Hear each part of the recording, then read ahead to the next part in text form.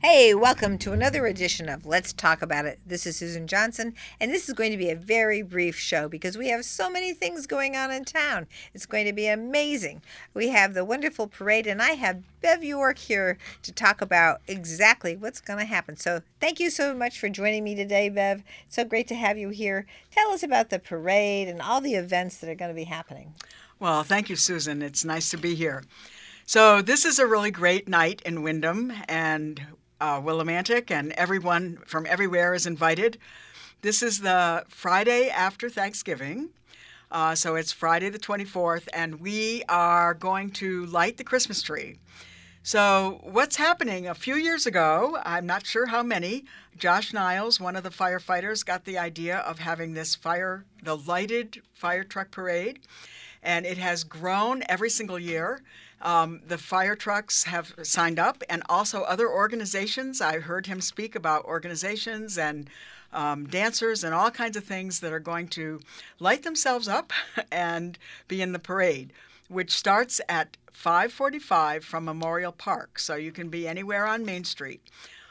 They will arrive coming down from Main and Tingley Street, Watson Street, and they're going to come toward Gilson Square.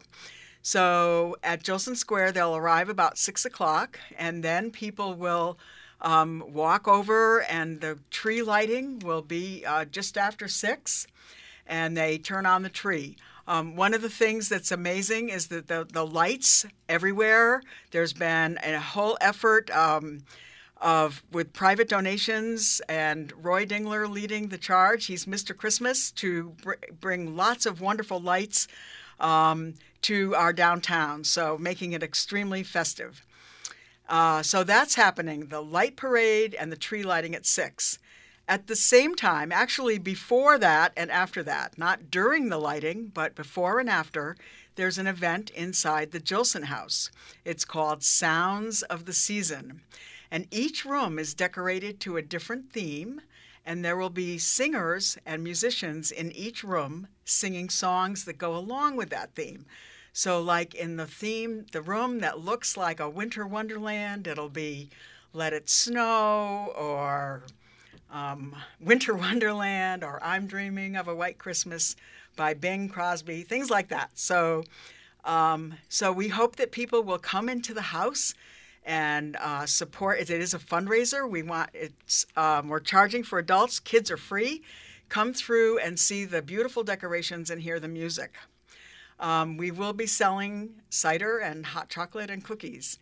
Now, also, they're in the community center. People can go into the community center, and they're going to have free hot chocolate by the Salvation Army. And Santa and Mrs. Santa should be there. So people with small children will definitely want to go inside our brand new community center and find Santa.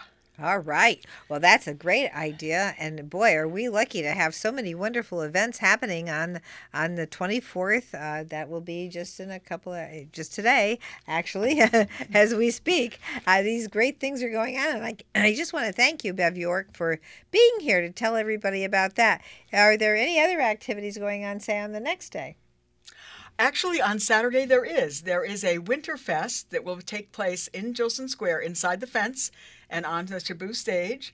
And I think there's lots of activities, things like jump house and food trucks and Christmas lights and all kinds of things for the winter, this winter festival, and probably lots of surprises. And at that time, the Gilson House will open again from between 1 and 4. So if you can't make it on Friday, or even if you do, come back on Saturday for all of the Winterfest activities. Are we a great community or what? Absolutely. This is fabulous. Wonderful news and wonderful work by all the people in the community to make sure we all have a great time celebrating the holidays, and beginning the holidays with the day after Thanksgiving is just such a great way to get together and to know that we're working together as a community. And I have to say, I'm driving over the Frog Bridge the other day, and I'm thinking, my goodness, What beautiful lighting. Right. Oh, wow. I mean, the whole area is done with such great taste. So thank you to all the people. I know that Councilman Bill Sayers was involved and working on making sure that we have some of the most beautiful decorations, I think, probably anywhere in the state. I was just so impressed. And we want people to remember to come downtown to shop. You know, we have a lot of great stores on Main Street, so please come and check out Main Street for your holiday shopping. Lots of great gifts. Absolutely. We did our show last week about, Small Business Saturday. And we had Jules Verne here. We had people from all the shops all around Main Street, all the bargains. Some of them will have music. Some will have treats for free. And and we have great restaurants all over Main Street. So, there's just everything is here. So come on down and enjoy Small Business Saturday. Make sure we keep our businesses going because this is a place to go. You're not going to find the other types of very unusual and gifts that you can get for family members that are made to your liking. So there's a lot of things here that are just not available anywhere else. That's it. Yeah. All right. Now, thank you so much, Bev. So really appreciate having you here to give those announcements. It's huge.